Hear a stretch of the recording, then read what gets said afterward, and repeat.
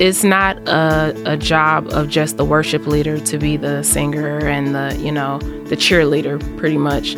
I'm not there to entertain you, but we are all here together it's like getting on a plane. We all are going to the same place, so we all have to participate in this.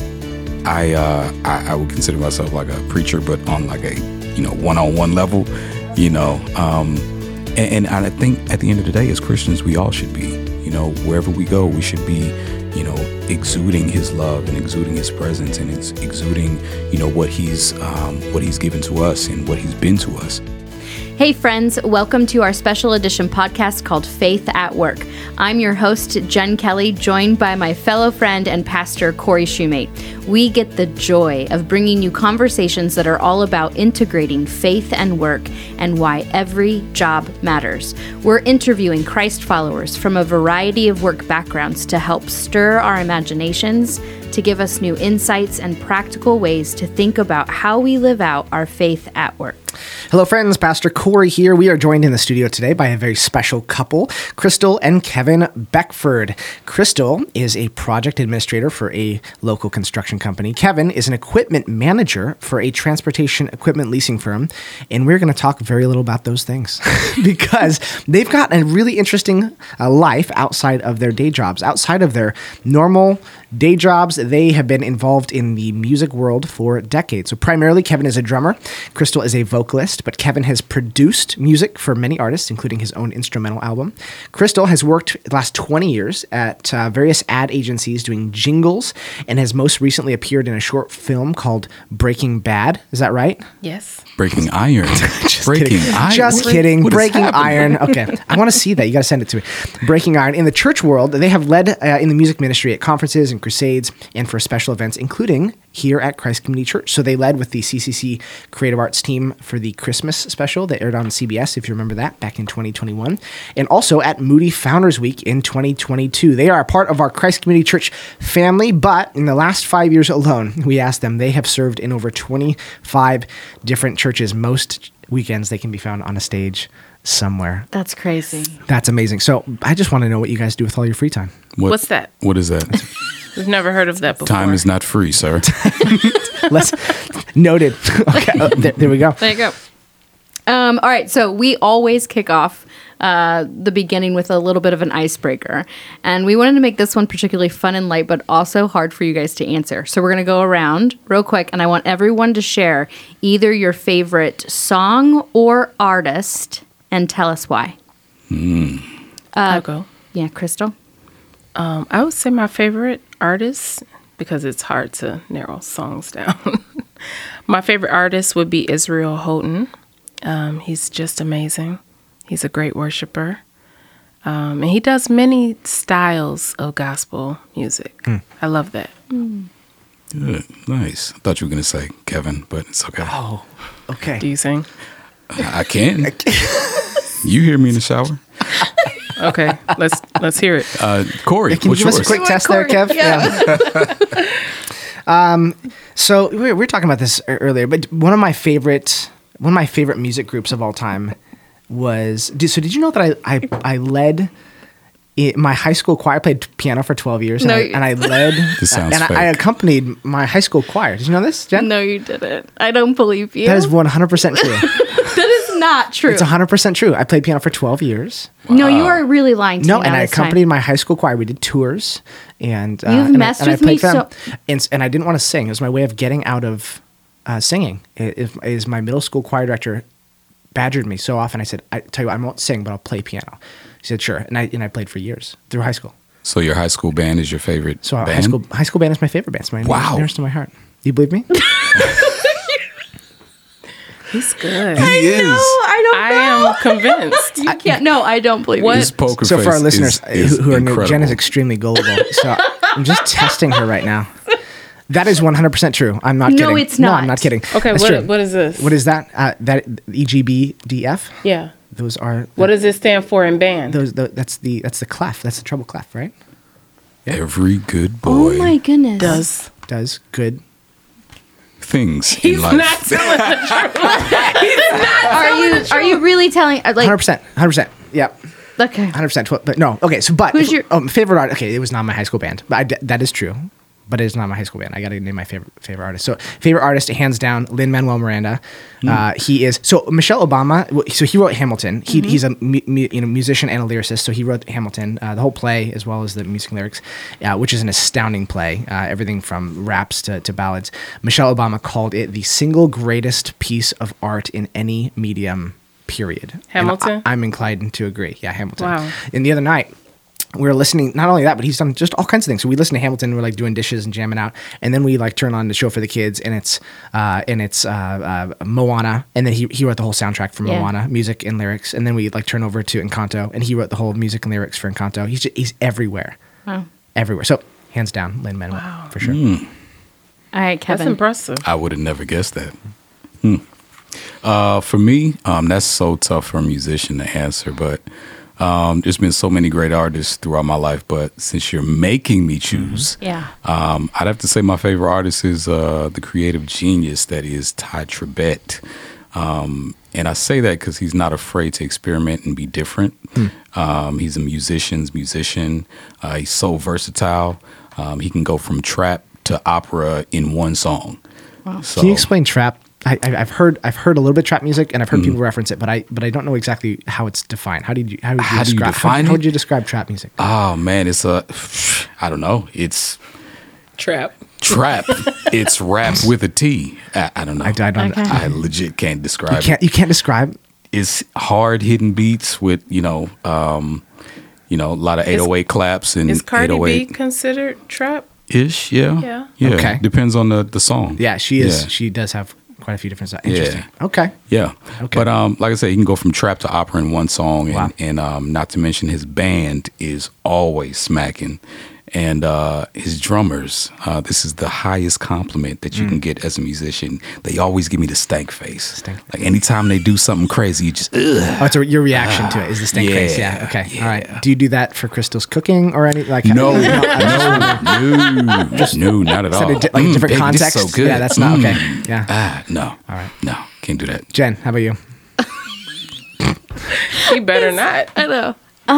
Mine's a little different from everyone's. I just remember being a teenage girl and listening to Celine Dion over and over and over again. And now recently, like when she comes out with her Christmas music, to my girls' utter dismay, I play it all the time. So Celine Dion, especially with that one song with Andrew Bocelli.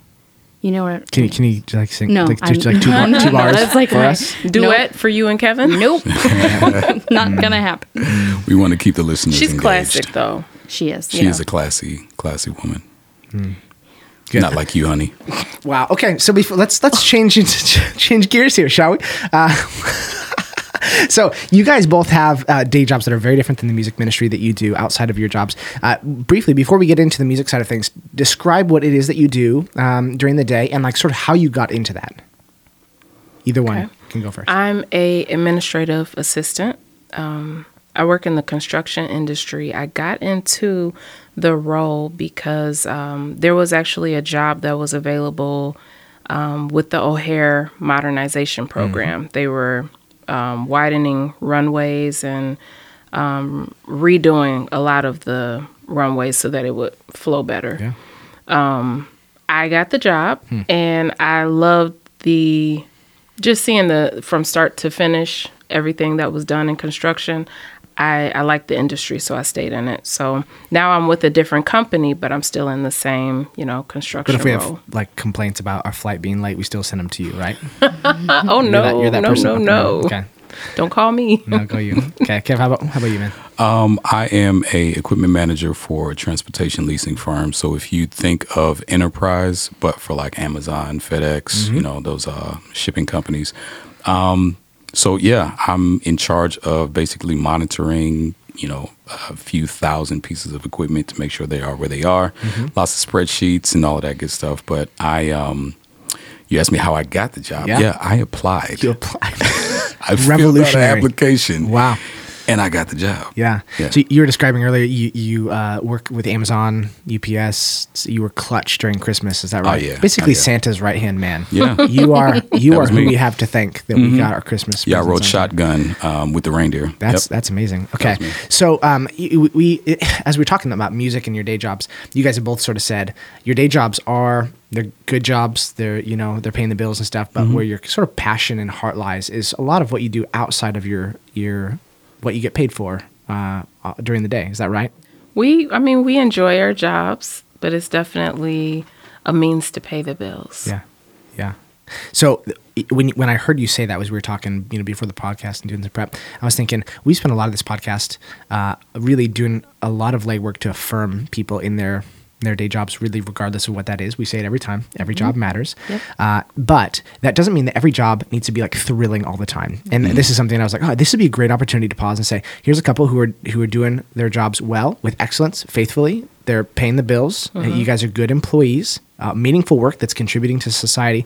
But you're like, we're really getting our, kind of creative fix, that thing that enthralls us maybe outside of our working hours most of the time. And so I just want to take a minute to speak to our listeners who feel like maybe you're in that position. You're like, my work is good, but it's just okay. And it pays the bills. I'm trying to work with integrity and love Jesus during my, my business hours, but it's just not the most exciting thing in the world. That is okay too. In fact, most of history was people just doing good work, and most of Christian history is people involved in some kind of work, just doing it well with dignity and excellence. I think it was like Dorothy Day who said the first job of a Christian carpenter is just to make good tables, which is it's just that's it. Not to be super enthralled and be inspired by the work, but just to make good tables. Paul was a tent maker in the New Testament, and we never hear Paul just go on and on about how much he just loves tents. It's just something that he did to pay for his ministry and to get the job done. So we want to say that if you're out there and you're like, man, my job just feels like a job sometimes, if you're doing it well, if it's putting food on the table, if it's contributing to society, and you're finding a lot of that fulfillment and excitement outside of your job, that is actually okay. So, but you guys do a lot. And so we wanted to ask you guys from the start, how do you balance it all? How do you balance marriage, kids, your day jobs, and this tremendous amount of work that you guys do in ministry? How do you juggle all that? The grace of God, honestly. Prayer. Lots of prayer. Fasting. Yeah. And grandparents. And we have a lot on our plates. But at the end of the day, we know that, number one, we're investing in our own marriage. Number two, we're enjoying what we do, and we get to do it together at times. We get to watch our kids grow and develop into, their own people. But also, we bring them along with us so we can, invest in them. When we grew up, we were around music all the time, every day. So that's the same kind of environment we want to raise our kids in. So, and serving as worship leader. I mean, it's all just everything is kind of intertwined. Yeah. That's you big. Guys brought two of their children in with them today. I got to see. That's clutch. The fact that you guys are doing it together, and so there's that family unit thing that allows you to serve together. That's so different of a lifestyle than just broken up chunks of time where you're like, see you in 6 hours or see you tomorrow, fam. Yeah. Like that you get to do it together. What a cool thing to see. If you can do it with your family, how much better of a serving opportunity. Right? It's important for your children to see you, in ministry. A lot of us are Christians, and we don't pray in front of our kids, or we don't. We just don't teach them enough about ministry. So, being the example is very important. Yeah, amen. That's good. Corey actually came across a great quote, and it says, "Art makes truth real to the imagination," and it strikes this image. It's a really, really good quote. It correlates to what we're talking about. Why does music then play such an important role in our walk with God? What is it about song that connects with our soul in a way that mere words can't? Well, song, it draws emotion from us. I was reading something a while ago that said music actually releases dopamine, which is really interesting. And, just to think that it's something that was created by our God for pleasure. That's good. Yeah. Like we were talking about that earlier, and you mentioned that, God is a God of emotion. You have highs, you have lows, you have intimate times and things of that nature. I just thought that was so, spot on. Yeah. Changing the environment and changing the atmosphere. But even to that, like I remember as a kid listening to a song by Dr. Walt Whitman and the Soul Children of Chicago, and it was called the 27th Psalm. And I would listen to it over and over and over again. And it was literally just Psalm 27, 1-6, put to music. And that was the first scripture I ever memorized. And I memorized it through one song. So little did I know that this song was helping me hide the word in my heart.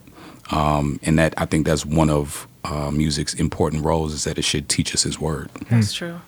So this begs the question then, what is your guys' definition of a worship leader? What makes them different than, say, Taylor Swift or whoever is singing a song? Well, a worship leader is, someone who leads worship. Good. But they are pastoring the people. They're pastoring the sheep into worship.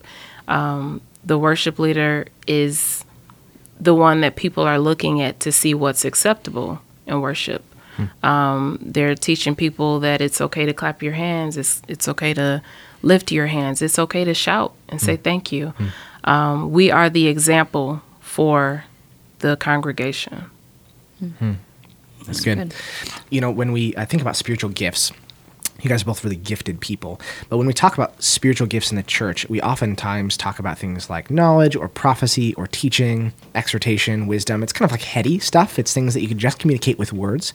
And sometimes what gets left out is the creative element. But I want to point out that early on in Scripture, we've got a passage from Exodus 31. It is a passage I came across a couple years ago. Right here, in the midst of building the temple, God is giving his people instructions for building the temple.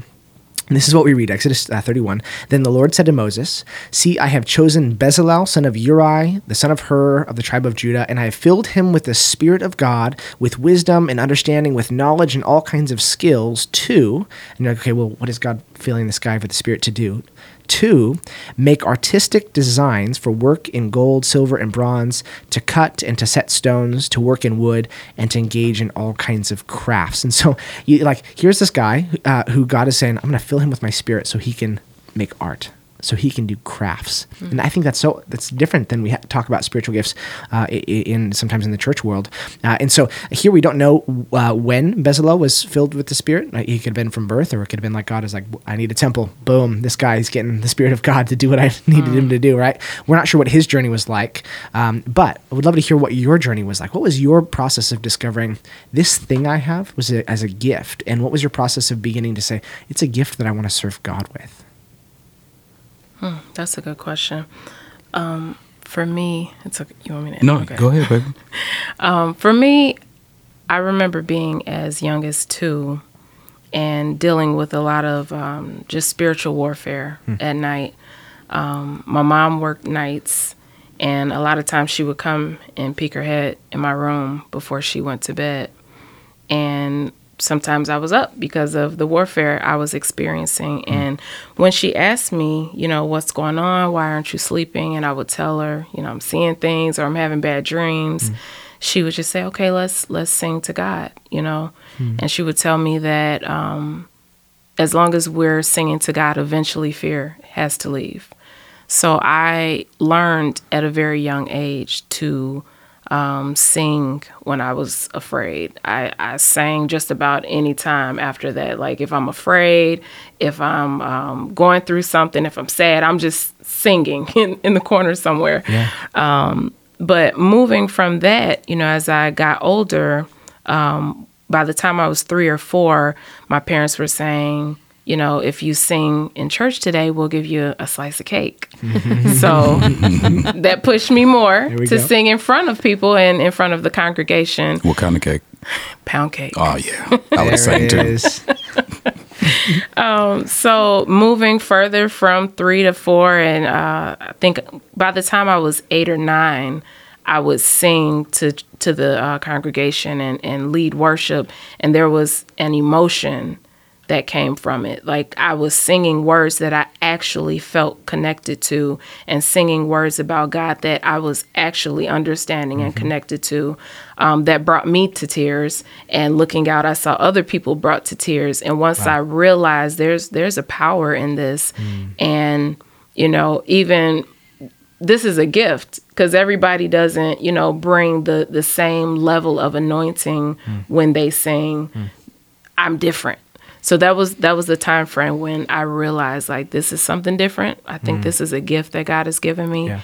And when I use it, it really is used for his glory. Something happens when you use that gift, too. Yeah. Real quick, I just want to say, what a neat parenting moment that your mom sort of had with you when you were young. You said 2 years old, you're experiencing spiritual warfare. Yeah. You know? So I've got a 2-year-old, you know, and I've got a 5-year-old and a 7-year-old. But kids sometimes come, you know, to parents in the middle of the night when they're crying and they're scared of something, bad dream or the shadows or whatever. And this has happened regularly in this recent season with us.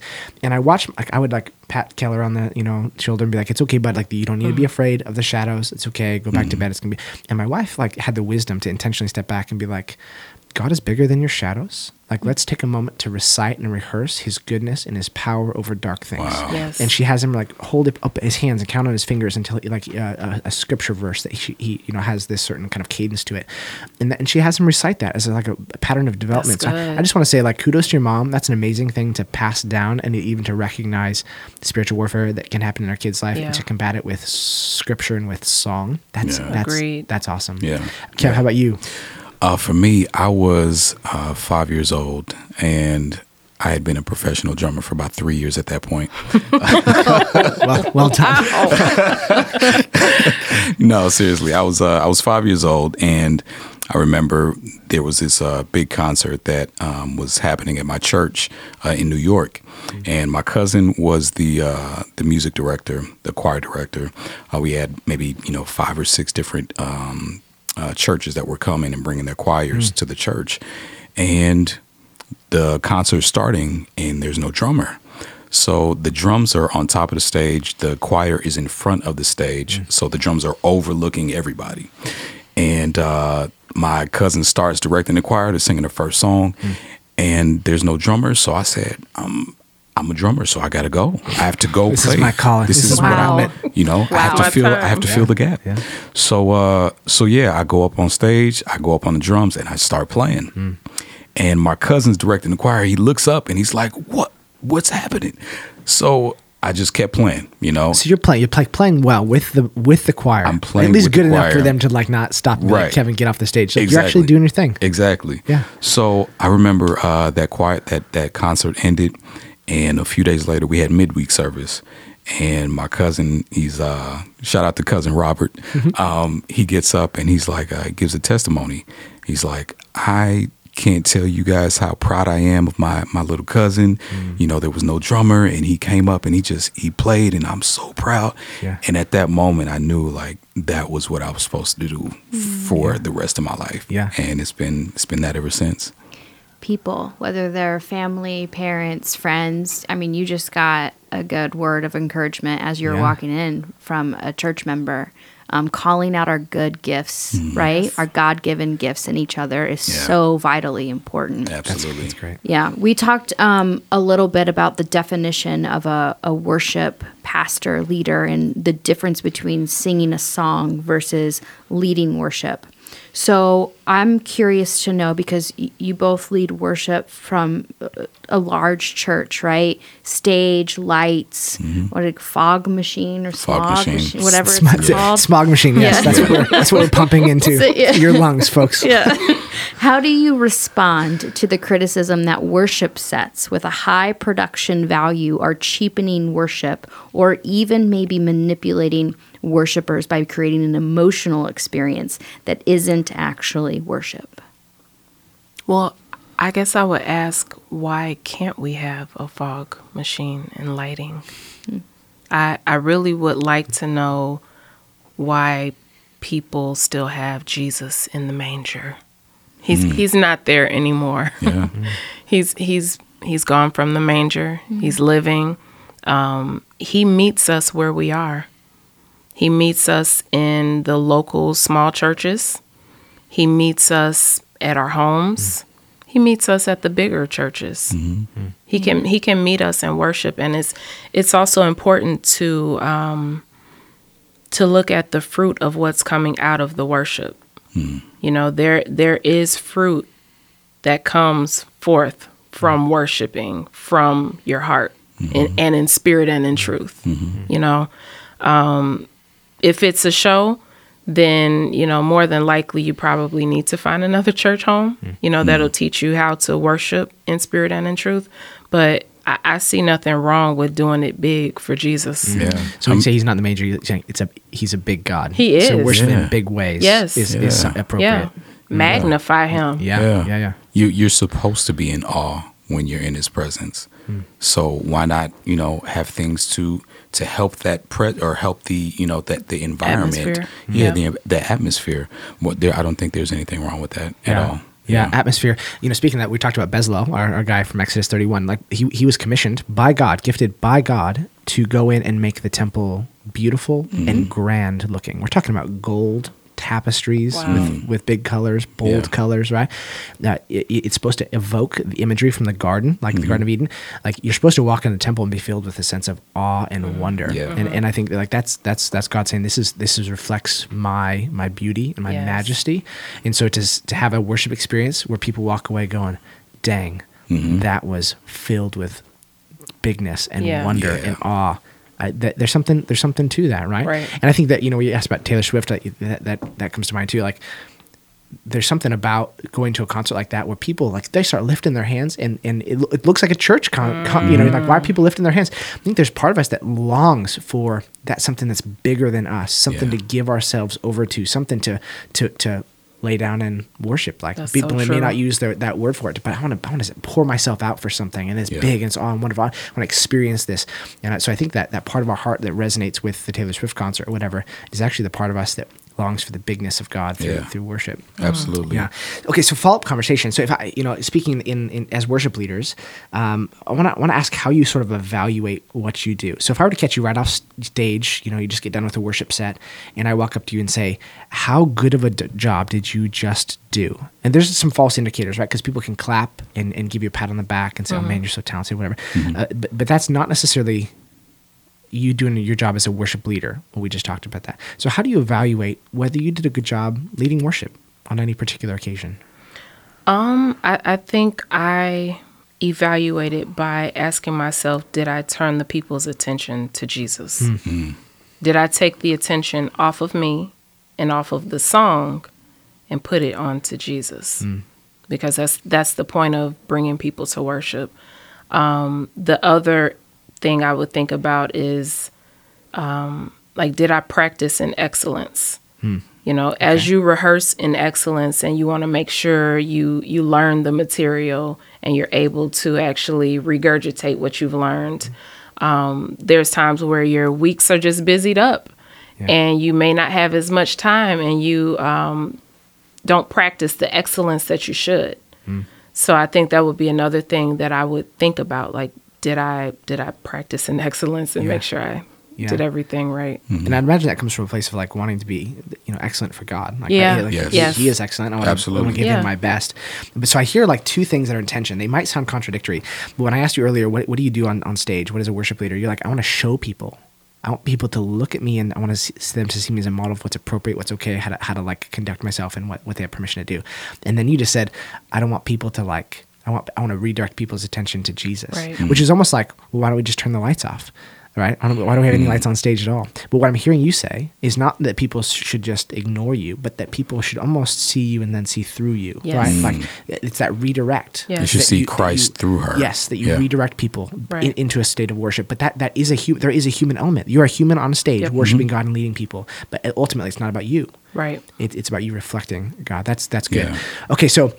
How about speak to a congregant, or I'll be honest, you know, me, sometimes a lot of us feel like we walk in on a Sunday and we feel like, I'm just not feeling it this morning. I'm not feeling like worship. And I kind of can sit there with my hands in my pocket or arms crossed and be like, it's just okay. It's just okay. What sort of coaching do you have for us in that moment as, you know, somebody who leads on stage? maybe you catch somebody right after service and you're like, how was your time this Sunday? They're like, it was just okay. Worship was just okay. Meh. Like, what kind of coaching, feedback, shepherding do you have? Because we all at some point are sort of in that spot. So how do you coach somebody in that spot on a Sunday? My opinion on this is very strong because I know that the worship leader has a very weighty responsibility, but I also believe that the congregation has an extremely weighty responsibility. They have a part to play in it as well. Preach. The congregation worships, they sing, and I worship and I sing, so it's not a job of just the worship leader to be the singer and the cheerleader, pretty much. Performer. Right, right. I'm not there to entertain you, but we are all here together it's like getting on a plane. Corporate we worship. all are going to the same place. So we all have to participate in this. Yeah. That's interesting. So I heard a preacher say, this might be overstating it, but I heard a preacher recently say, somebody came up to him and said, I didn't get anything out of the worship this morning. And he said, oh, that's fine, because it wasn't for you. So the worship was for God, friend. Now, which is maybe an overstatement, but like I love that, not performing, right? So there's almost a sense in which we worship until we worship. Yes. Like even if we show up not feeling it. As a worship leader, you have life, right? As a pastor, you have life. Life hits all of us in different ways. There's times where we come to church and we have to lead worship, and one of our children, they have epilepsy. So we've just dealt with a seizure, and we have to take our minds off of what's going on at home and step into the presence of the Lord. Man. So we take off ourselves and we step into our spiritual selves that can worship God in spirit and in truth. And you learn that despite life, God is still God. Week He's in, still week big. out, worshiping does, whether you feel it or not, does something to your soul over time. Yeah. So I want to talk a little bit. It's one thing we all know as Christians, right? When we come into church, the faith component in worship and all that kind of stuff. But let's flip the script a little bit. How do you integrate your faith at work in settings that are not in church environment? You, Kevin, run. We were just talking about you're like Santa Claus helper at Christmas time. Or jingles, ventures like voiceovers that might not be a gospel-centered message. How do you bring your faith to work? Well, for me, I'm more of the introvert of this marriage. I don't really like talking, so even doing something like this is very. It's the drum set. You're behind a cage. Exactly. I don't have to say much. I beat things. How far away from the people can I get? Right. Put me in the back. But I think as of recently, I've really been kind of stepping out of that shell, and people tend to be drawn to me as far as men tend to be drawn to me to just kind of share. They've been sharing a lot as far as what's going on in their lives, and I think for the most part, that's an opportunity for me to be able to share with them, hey, listen, I went through this too, or I've gone through this situation and this is how I did it, and and incorporating God into that message to them. So I would consider myself like a preacher, but on like a one-on-one level, and I think at the end of the day, as Christians, we all should be, wherever we go, we should be, exuding His love and exuding His presence and exuding, what He's given to us and what He's been to us. If we're created in His image, so there may be certain projects that I can't take because it goes against what I believe in my morals and so yeah, it is in my faith is intertwined in everything I do. Even at work, there may be some things that I have to think creatively and think outside of the box. And I think that is only because of my relationship with God, that, he's able to inspire me to think this way. Yeah. That's good. It reminds me, I had a mentor in seminary who was sort of like you, introvert, not flashy, just did his job. And his buddies would go out to the strip club every Thursday at lunch. And he would always get invited and say, no thanks. No thanks. I'm a Christian. I'm not doing that. Yeah. And they make fun of him. And they did this for years until one of them, his marriage was falling apart. And he ends up coming to this guy and says, dude, I've known nobody else to turn to, but you seem like a guy who has got his feet on the ground. Can I talk to you about what's going on in my marriage?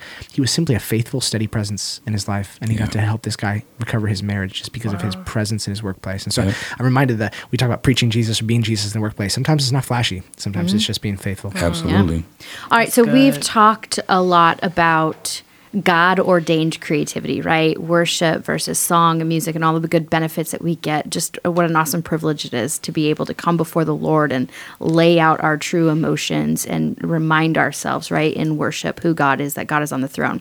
But I want to flip the script now and go somewhere completely different. I want to talk about occupational hazards. We all know that our giftings, right, is a double-edged sword. All of us, our greatest gift can be our largest detriment. When our craft becomes beyond our character, we have a problem. So how do you both fend off ego when a large part of your life is in the spotlight? I feel like for me, this is something I will never have an issue with. Okay. Because I have always dealt with stage fright, believe it or not.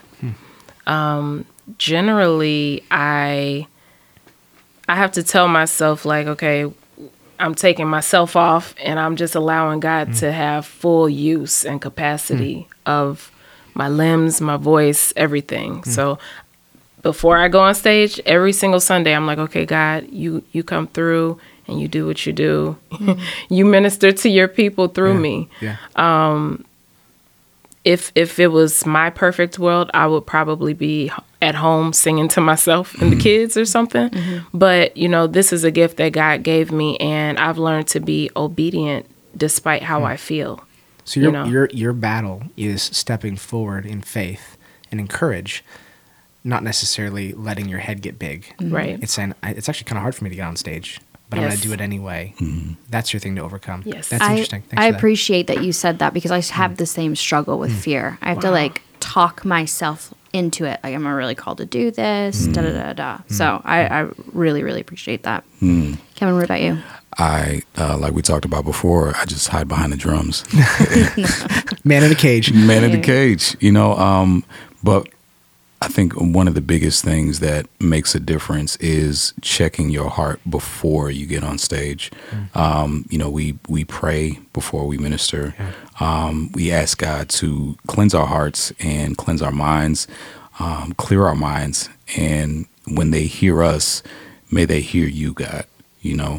Any lyric, any note, any beat, anything, may it all be for your glory and yours alone. And I think doing that, even not just before you get on stage, but, throughout the whole time before you get on stage, while you're at home. Preparation time. Preparation, yeah. It's absolutely necessary to take that if you're serious about it, and that's how I've been able to make it through. Yeah. That's good. Thank you guys for sharing. So also in the occupational hazard lane, as a pastor who teaches, an occupational hazard for me is the difficulty of just sitting through a sermon without picking it apart or just evaluating. It's hard for me to sometimes just receive a sermon. It's really easy for me to fall into how good of a sermon is this? I'm going to grade it in my mind, and it either turns into critiquing the preacher, or I'm going to remember to do that, or something like that, or I need to get better at that, or just my inferiority complex kicks in, he's just so much better. Who am I? And I don't just get to receive the sermon. And so I want to hear from you guys as worship leaders. That I imagine there's some sort of corollary with leading worship when you're not on stage but you're just worshiping. Are you guys sitting? Do you have the temptation of sitting there going, "Oh man, did she kill that note?" Or they must be off the track or something like that. Or gosh, that drummer need to kick up the volume up a little bit. Or is that a struggle for you? How do you actually engage in worship when you're in the seats? Man, well, speaking from a drummer's perspective, drummers are very competitive by nature. You know, who's faster, who's more creative, who can do the best fills. Yeah. And I was a victim of that for a long time. And even that, you know, played into my insecurities as far as myself. Like, oh man, he's so dope. Like, I can't do that. I wish I could do that. You know, he's so dope. I wish I could do that. But I think at the end of the day, like I've come to a place where I'm comfortable with myself. I'm comfortable with, you know, who God created me to be, how he created me to play. And I just had to get to a place where I say, God, this is my offering to you. This is my heart. You gave me this ability and the gift to be the heartbeat for this worship. So I'm here to worship with my hands lifted in surrender. I want your presence just like everybody else here. And I think doing that, you know, it refocuses from perfection to glorifying God. But, you know, there are times where I still kind of listen like, well, they're off the track. Something you're battling, right? Okay. Yeah, it's a constant thing. It's That's so fair. true. Yeah, thanks for that. All right, guys, as we are wrapping up here, we're curious, Crystal, as Kevin's wife, what is your favorite thing about watching him in his gifting? I think my favorite thing has been watching him grow in worship in his gifting. You know, seeing him really worship God through playing the drums has been amazing. He does it at home. He's taken my entire garage. Yes. Is the drum cage. That's his drum studio. And, you know, he takes his time to worship God weekly on his own. And just to watch it, it's amazing. Thank you, honey. Aw. All right, Kevin, as Crystal's husband, what is your favorite thing about watching her in her gifting? My favorite thing about Crystal is to see all of the preparation, the hard work, the prayer, the fasting, the studying, like all of that stuff that goes on behind the scenes. To see that, you know, being exercised on stage, to see all of that hard work, and then for her to go on stage and just let it all out and to pour out. Like, I think that's so dope to see her just walk in her calling and you know, walk in who God created her to be. You know, when you see me and her on stage, like, we are legit having the time of our lives. Like, it looks like it's fun. I love this so much. You know, you guys are our first married couple that we have gotten the opportunity and honor to be able to interview. Wow. Thanks so much. Yeah, guys, thank you for not only you know, having the gifts that you do and deploying them, but thanks for sharing them with our church. And thanks for sitting down with us and giving us sort of a peek behind the curtain. I wonder, you know, people probably sit and wonder, like, what's going through their heads? People who are on stage, you know. So thanks for letting us in on both the highlights and the struggles. You guys are very different people. You gifted in different ways. You complement each other so well. I love that you're using your gifts, but also faithfully following Jesus and seeing your craft as a chance to exercise, you know, following Jesus well in the context of the church community. So thank you for sharing some time with us today. Thank you for having us. Yeah, it's been an Our honor pleasure. and a privilege. All right, friends, thanks for listening to this week's episode of Faith at Work. Our conversations happen every other week, so in 2 weeks, you can expect another interview to help you think critically about faith and work intersecting in creative and inspiring ways. Because as we say every time, every job matters. Also, you can subscribe and leave a review on whatever platform you're listening to. Email us your suggestions, questions, or ideas to workpodcast@ccclife.org. And lastly, tell your friends that their job matters too and invite them to join along in the conversation. We'll talk to you soon.